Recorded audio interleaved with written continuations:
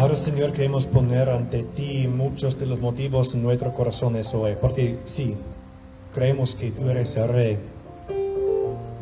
Y aunque estamos pasando por las circunstancias difíciles, aunque estamos encontrando y enfrentando problemas de salud, financieros,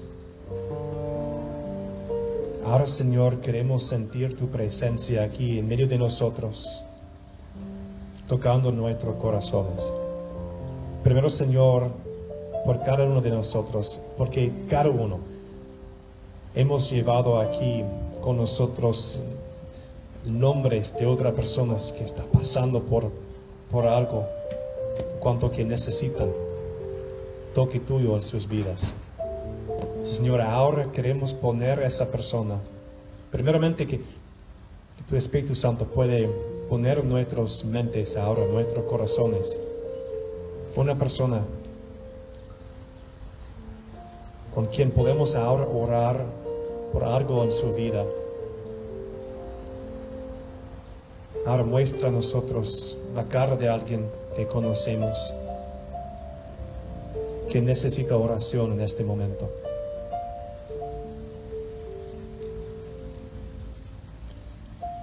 Aquí estamos como tu cuerpo, como tu presencia, y queremos ahora levantar todos esos nombres, esas caras a ti, esas personas, dejándolos a tus pies, pidiendo que los toques. En este momento de esta oración, que esas personas pueden sentir tu presencia haciendo algo importante en sus vidas. Sabemos, Señor, que a veces haces cosas que no entendemos, pero en este momento que los lleves con confianza y fe en que tú eres bueno y que estás obrando. Para cada uno de nosotros también, Señor, hemos llegado aquí con nuestras propias heridas y pérdidas. Queremos también sentir tu presencia en medio de nuestro dolor o confusión o preocupación o ansiedad.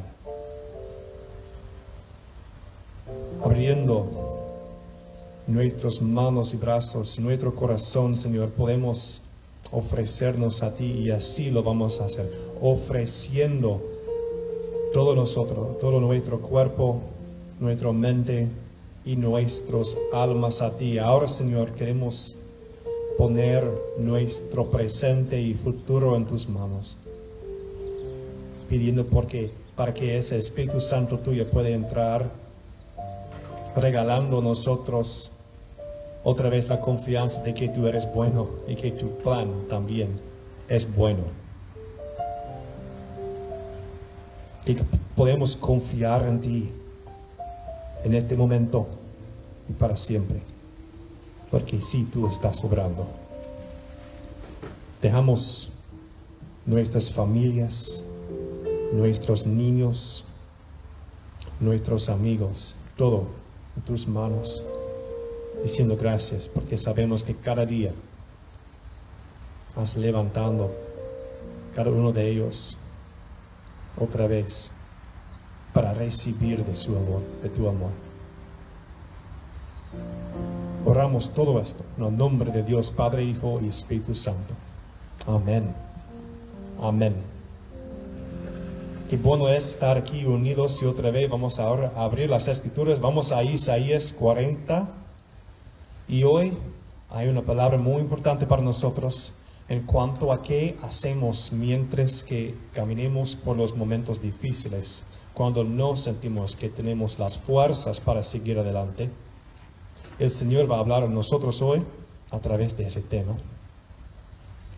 Primero voy a leer de Isaías 40, los versículos 27 a 31. Hermanos, la palabra del Señor dice: ¿por qué pues dices, oh Jacob, y hablas tú, oh Israel? Mi camino le es oculto al Señor, y mi causa pasa invertida a mi Dios. ¿No lo has sabido? ¿No has oído que el Señor es el Dios eterno que creó los confines de la tierra? no se cansa ni se fatiga, y su entendimiento es insondable. Da fuerzas al cansado y le aumenta el poder al que no tiene vigor. Aún los muchachos se fatigan y se cansan, los jóvenes tropiezan y caen. Pero los que esperan en el Señor renovarán sus fuerzas, levantarán las alas como águilas, correrán y no se cansarán, caminarán y no se fatigarán. Eso es la palabra del Señor. Demos gracias a Él. Pueden tomar asiento si no lo han hecho, gracias. Y Señor, pedimos ahora que otra vez tu Espíritu Santo puede hablar a través de las preparaciones que yo he hecho, usando toda palabra que yo voy a decir, que yo voy a compartir, para algo de bendición, para cada uno de nosotros aquí. De tu mano podemos recibir las palabras de la vida, las palabras de esperanza y las palabras que pueden hacernos seguir adelante en este mundo que a veces es tan difícil. En nombre de Jesús oramos. Amén.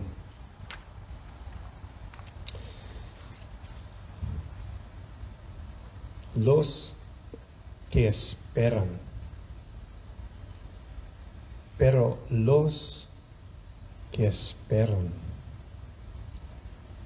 Muchas veces en nuestras vidas se siente que estamos esperando para nuestro Dios y se siente que es un momento de esperar fuerte. De hecho, esa palabra en el uso en el hebreo de antes representa una palabra de ser torcido o ser estrechado. Significa la necesidad de perseverar solamente para llegar al fin de ese día. Esperar significa ese tipo de vida o momento en la vida cuando se siente que de todos lados algo está pasando para empujarte. Así es pasando por esta vida, que muchas veces nos sentimos que estamos siendo golpeados. Y en ese momento también sentimos que estamos siendo torcidos, estrechados y demasiado. Y la pregunta surge, ¿por qué necesitamos esperar? ¿Por qué es necesario en este mundo, en esta vida, pasar por los momentos cuando sentimos eso, que estamos siendo torcidos, retorcidos, estrechados? Primeramente debemos recordar a Adán y Eva. Ellos tenían todo tenían, bajo el diseño perfecto de Dios, en una relación integral, perfecta, santa, entre sí mismos, Adán y Eva, y también a Dios y toda la creación. Dice que andaba con Dios en el jardín, que tenía esa relación que uno puede tener en este mundo con una persona amada, de hablar sobre los temas difíciles y siempre recibir el amor de la otra persona. Tal vez lo que hemos recibido de nuestros padres o de un hermano o hermana. Eso es lo que tenía Adán y Eva en el jardín. No existía el sufrimiento, el dolor, hasta que vino ese serpiente para sembrar una mentira en los corazones de Adán y Eva. Y esa mentira es que no podemos esperar en el Señor. No podemos esperar. Debemos esperar en algo diferente. Debemos poner nuestra fe y debemos estar listos para esperar en algo más práctico que un Dios invisible, un Espíritu Santo invisible. Y con esa mentira adentro de los corazones de Adán y Eva, ¿qué hicieron? Estrecharon sus manos para sacar fruto prohibido. Para decir, no voy a esperar en Dios más. Voy a tomar control, poder. que no viene del Señor. Y en ese momento quebró la fábrica de su creación, del diseño de Dios, y entró en nuestra existencia el sufrimiento, el quebrantamiento, la enfermedad y la muerte. Estamos ahora esperando por lo que ha hecho la humanidad. De hecho, podemos sentir, podemos reconocer, sí, vamos a ser honestos, podemos reconocer esa misma mentira viviendo adentro de nuestros propios corazones. ¿Realmente debemos esperar en Dios más? ¿Realmente puedo esperar en Dios y recibir todo lo que yo quiero? Esa pregunta vive adentro de nosotros y viene del enemigo, viene del serpiente, que quisiera confundirnos en que no necesitamos esperar en el Señor.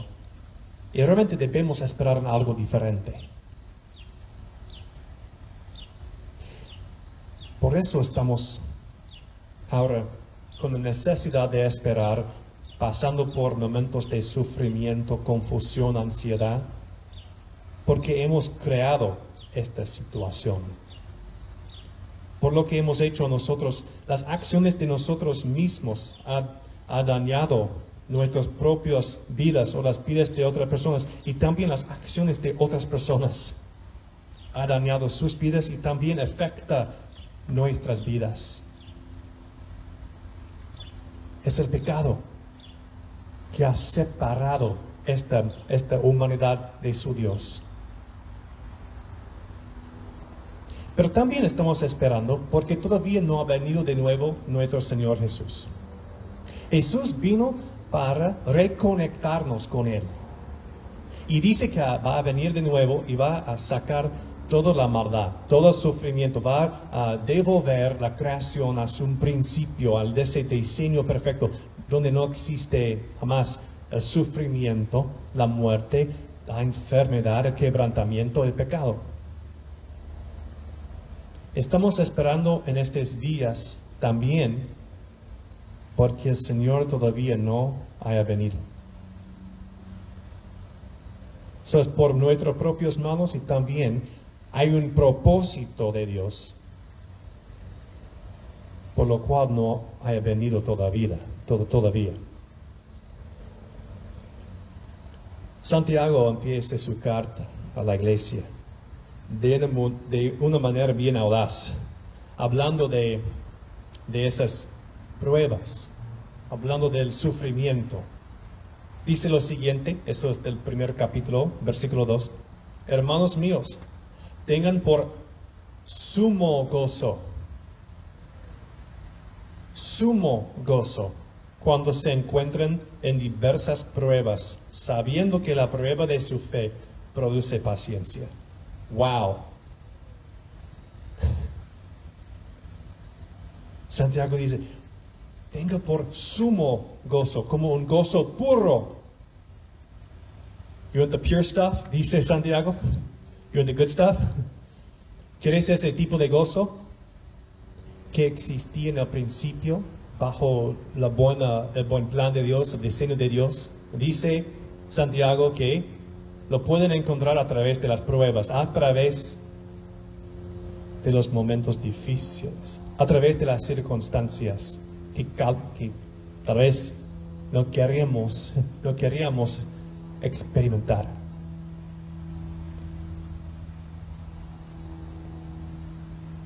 Dice aquí Santiago que hay un propósito, hay un plan de Dios para cada partida de tu vida, y eso incluye los momentos difíciles.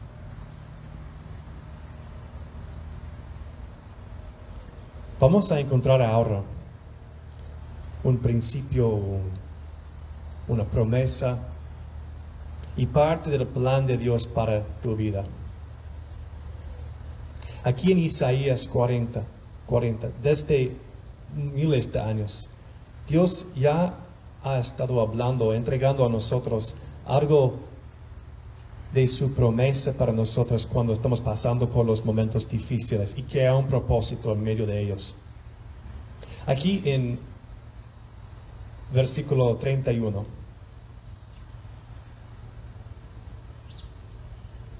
El Señor dice, pero los que esperan, pero los que están siendo torcidos, los que están siendo estrechados, pero esperando en el Señor, dice, renovarán sus fuerzas, levantarán las alas como águilas, correrán y no se cansarán, caminarán y no se fatigarán. Aquí quiero hablar con ustedes sobre una fuerza o una promesa de cantidad y una fuerza o una promesa de calidad. Aquí podemos sacar una promesa de cantidad y también una promesa que representa cierta calidad. Primero de cantidad. Aquí podemos ver en el fin de ese versículo la idea de que vamos a poder, sí, vamos a esperar en el Señor, vamos a poder correr sin cansarnos, caminar sin fatigar. Y representa una cantidad. Dice que si vas a esperar en el Señor, puedes llegar al fin del día. Puedes llegar al fin del día con todo lo que necesitabas para dormir esa noche. Me hace recordar de los israelitas pasando por el desierto. Lo que necesitaban es agua y comida, claro, para cruzar el desierto. El agua vino, pero ¿qué tipo de comida está proveyendo Dios a ellos? Un maná o un pan. Cada mañana ese pan cayó del cielo, estaba allí en la tierra, en el suelo. Y cada mañana el pueblo de Dios salió de sus carpas, de sus tiendas, para recoger ese pan que había caído por la mano de Dios del cielo. Pero ¿qué más dijo Dios? ¿Fue posible guardar pan para mañana? No. Porque Dios ya había entrado en el proceso de echando de nuestros corazones esa mentira del enemigo, que no podemos esperar en Dios. Mira lo que está haciendo el Señor en el desierto. Estaba haciendo una formación nueva en las mentes y corazones de nosotros, diciendo que no debemos esperar en algo más que su propia mano. Cada día dice, voy a dejar caer del cielo ese pan, y no pueden guardarlo para mañana, porque mañana también van a depender completamente de mi mano. Pero pueden confiar en mi promesa. En cuanto a la cantidad, siempre tendrá lo que necesitan, dice. Y cada día cayó el pan. De hecho, ¿qué hicieron un día cuando los israelitas intentaron recoger y guardarlo para el próximo día? Perdieron todo. Perdieron todo la noche. Perdidos. Para nosotros, para los cristianos, es importante que podamos confiar y creer que hay una promesa en cuanto a la cantidad de fuerza que vamos a recibir del mano del Señor. Pero lo que pasa en la vida de nosotros es llegamos a lo que voy a describir como momentos de acantilado. Momentos de acantilado, un cliff moment. Cuando lleguemos a ese acantilado y hemos estado orando por ese acantilado, porque lo vemos, viene y sabemos que es algo muy serio y no queremos pasar al otro lado. Y estamos orando, pedimos que los hermanos y hermanas en la iglesia también estén orando por nosotros. Llegamos a ese momento y ¿qué pasa? Caemos. La persona muere. Perdimos esa oportunidad.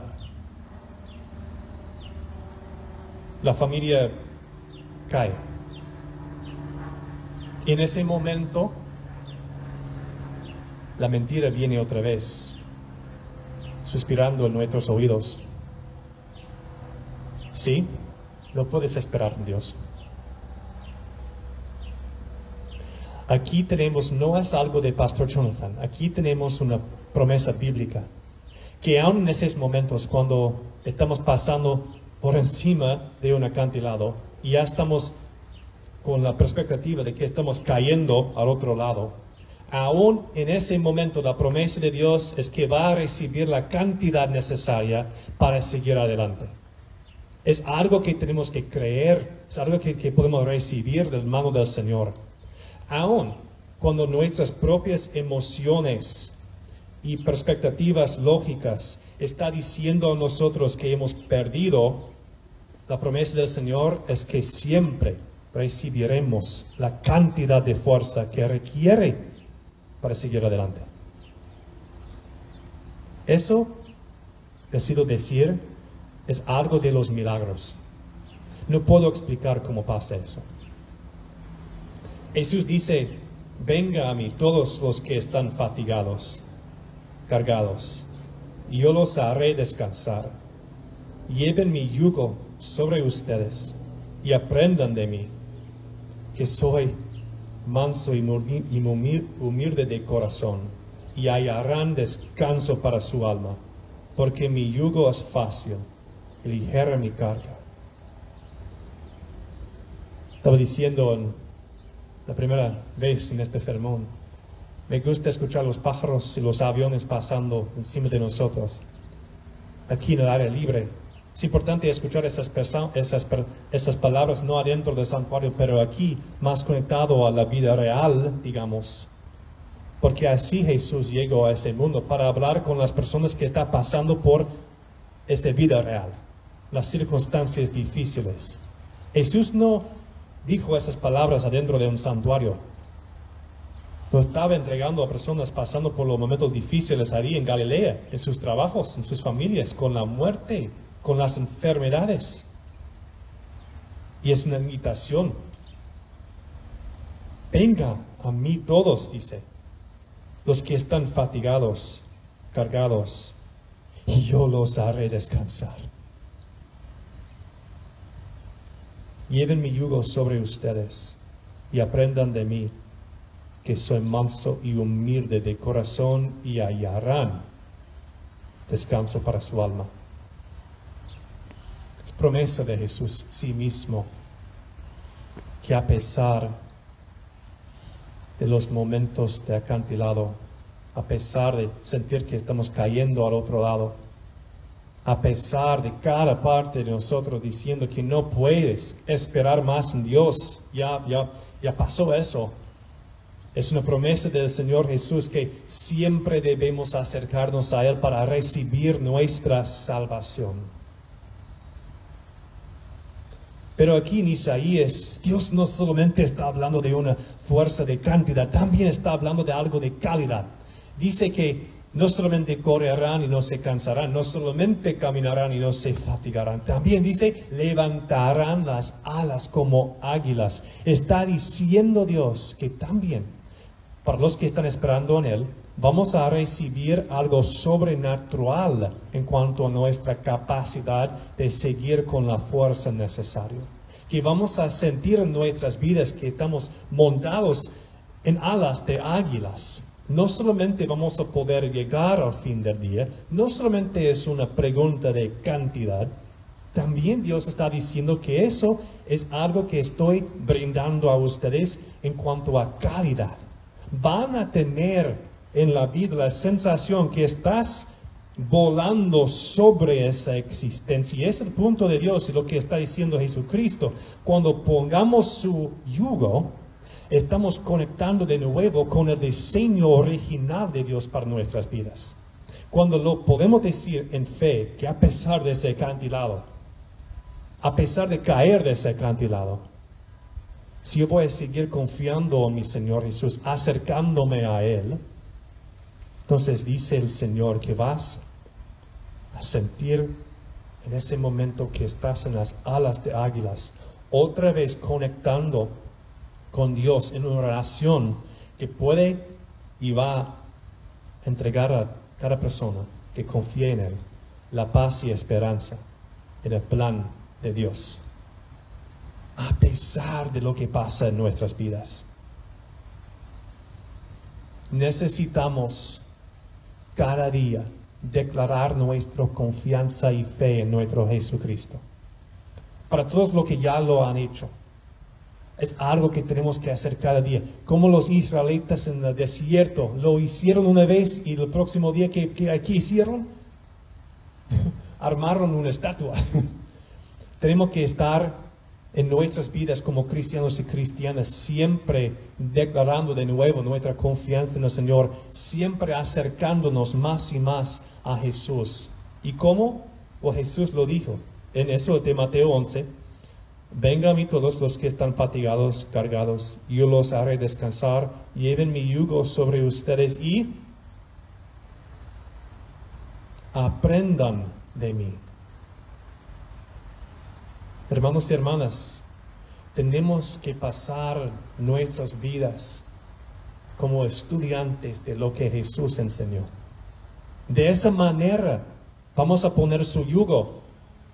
De esa manera vamos a encontrarnos con Él, encontrando ese descanso para nuestras almas. Vamos a encontrarnos como si fuéramos volando en esta vida, a pesar de los momentos más difíciles. De hecho, según Santiago, son esos momentos difíciles que van a hacernos crecer nuestra fe.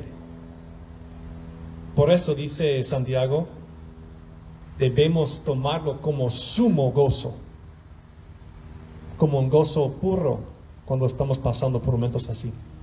Porque el Señor los van a usar para cambiar no solamente nuestra perspectiva, pero también nuestra conexión con Él. Está regresando nuestros corazones, nuestras orientaciones fuera de Él, fue de esa mentira de que no podemos esperar en Él, y haciendo una configuración nueva, una fe nueva, haciéndonos una creación nueva, dice Pablo, para otra vez conectarnos completamente con nuestro Señor, esperando en Él, a pesar de los momentos de acantilado que encontremos.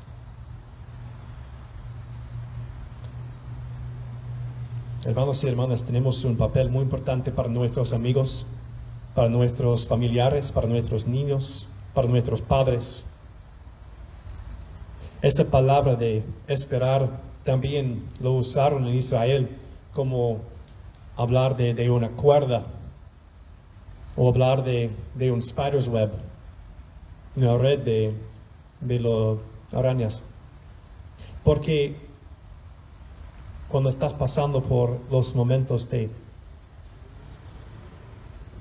representan siendo estrechados y torcidos, también en el fin puede hacer algo más fuerte, como una cuerda o como la red de una araña. A través de esos momentos, para los que están esperando, dice Dios, van a recibir en tu propia vida una fuerza que es una cantidad y calidad, pero también vas a salir más fuerte para amar a otras personas de una manera con más capacidad. Serás ese padre o madre, hijo o hija, amigo o amiga, o compañero en el trabajo, que puede bendecir a otras personas. Oremos. Señor, queremos ponernos como discípulos tuyos, y para cada persona que no haya tomado esa decisión, ahora, Señor, es el espacio. Estás hablando. Vengan a mí, dices. Señor, si hay esa persona aquí que no ha puesto su fe en ti, por tu Espíritu Santo ahora, Señor, que se tomen serio esas palabras que tú estás hablando a esa persona. Venga a mí. Si estás fatigado, cargado, yo te haré descansar, dice Jesús. Que lleves mi yugo sobre ti, que aprendas de mí, que soy manso, humilde de corazón, y hallarás descanso para tu alma, porque mi yugo es fácil y ligera mi carga.